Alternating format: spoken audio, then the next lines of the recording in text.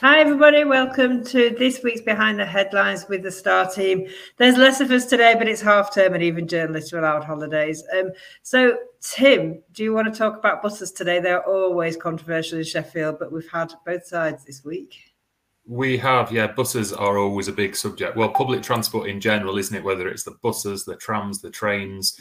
I'm talking on the day that Storm Eunice is, well, potentially arriving in Sheffield. Maybe there won't be as many of them around.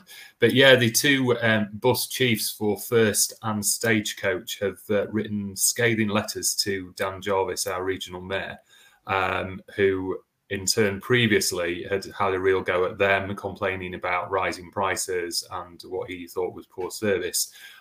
So the managing directors of Stagecoach and First have written back saying, hang on a minute, we're not that bad, don't be unfair to us. They're saying that they've not increased prices for a long time. They're also saying that despite falling numbers due to the pandemic and everything that the pandemic and the last couple of years has thrown at them, they are still providing a good service. It's a really interesting subject. Dan Jarvis is up for, well, not up for re-election this year. He's standing down, and so it's open as to who's going to be the city regional mayor, or the South Yorkshire Mayoral Authority mayor after May, and what direction public transport will go in then.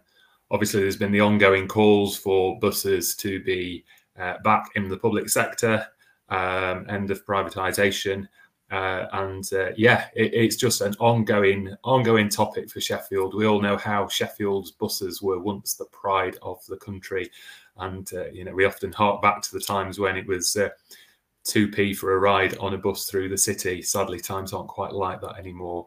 It just rumbles on and on and on. Let's hopefully see how the bosses and the mayor and everybody else involved can actually get together and can come up with a plan together, rather than sort of fighting between each other, because the city and the region really needs it, especially at a time when we're trying to get people onto public transport, out of the cars, get people back into the city as well to support local businesses. We really need a public transport system that works, and at the moment it doesn't feel like we've got one.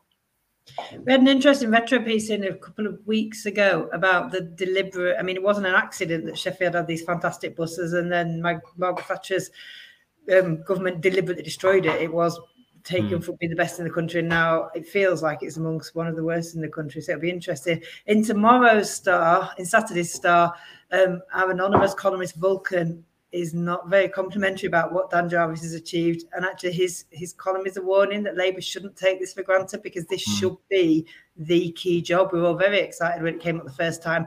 We'll get somebody in who really drives and sort of puts us on a national map, and we haven't seen that, have we? Let's be honest. Oliver Coppard is standing for Labour, and Vulcan is saying, don't take this for granted. People need to come out and vote and actually have their say, because this is one of the rare opportunities to make a difference. Lee, what do you think about that? You oversee all the politics reporting. I don't know what your views on the mayoral campaign is.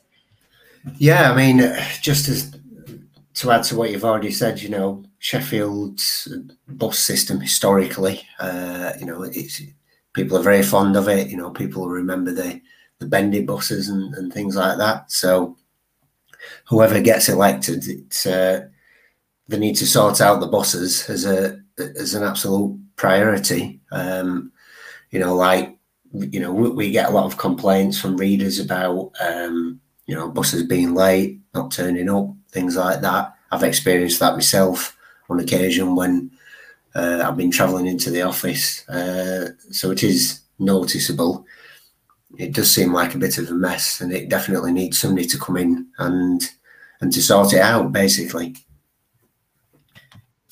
Tim, there wasn't a very high turnout for the last mayoral election. Do you think, it's such a key opportunity, isn't it? If people think the right person is standing, I think it's arguable whether people do think there is the right person standing for any party here. How do we get people to actually be interested in this and turn out? Well, let's hope that people will be more interested, because it's not just thinking, oh yeah, a certain person is going to get in. because it is seen as sort of a Labour seat. But why? You know, actually, there are other people. No doubt there'll be lots of other people standing.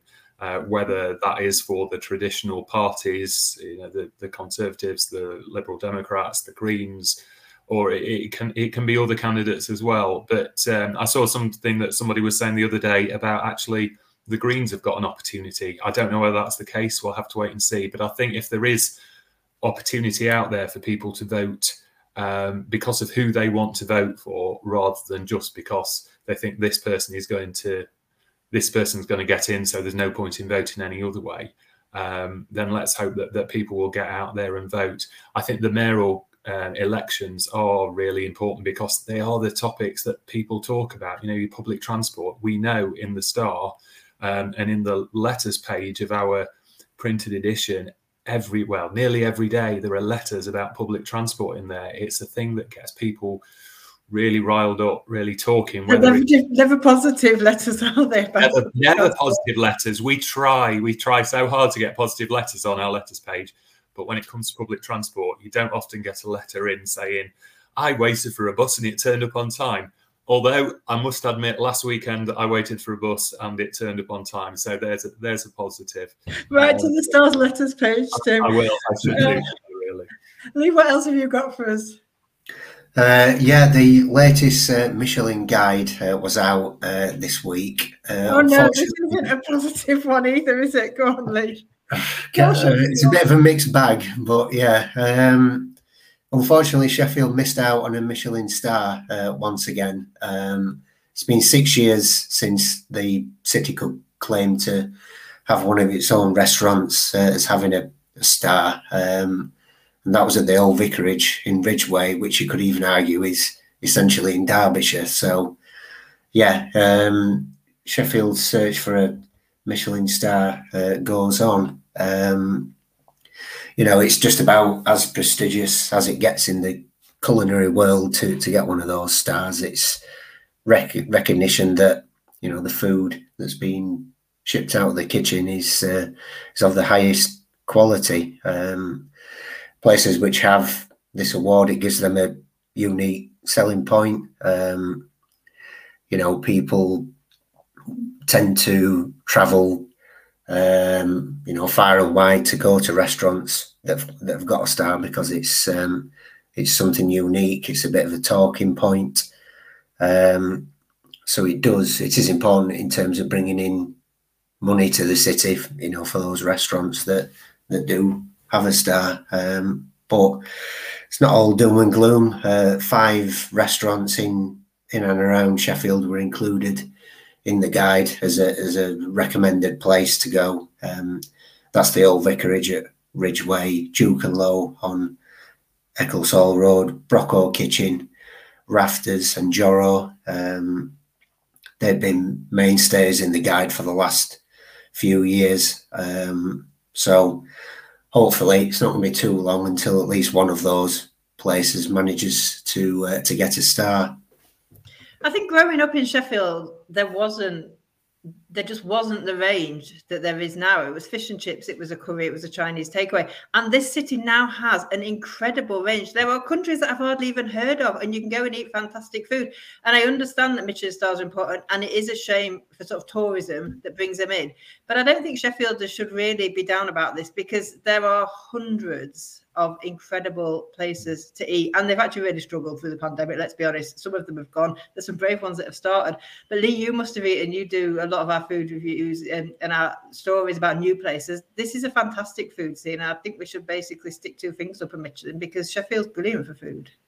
Oh yeah, definitely. I mean, the food and drink scene is absolutely thriving in Sheffield. In particular, you know, it's all the more amazing, like you say, because we're coming out of a pandemic where a lot of places have been shut. But, you know, we're reporting on stories every week about a new place opening somewhere. So, yeah, you do have to ask how important the star is to the Michelin star is to people who like to go and eat out at a restaurant. You know, all these places which I mentioned are included in the guide.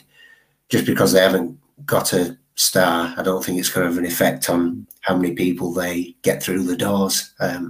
You know, these restaurants are of high quality and very popular with people for a reason, because, you know, the food there is very good, regardless of whether or not they've got a Michelin star award in the window or not. Absolutely. So as soon as this storm's passed and it's safe to go out, our advice would be, let's get out and support our local restaurants. Yeah, absolutely. Have a great weekend. I think that's it. Thanks, everybody. Hopefully the storm passes without too much trouble in Sheffield, and we will speak to you next week. Thanks. Bye.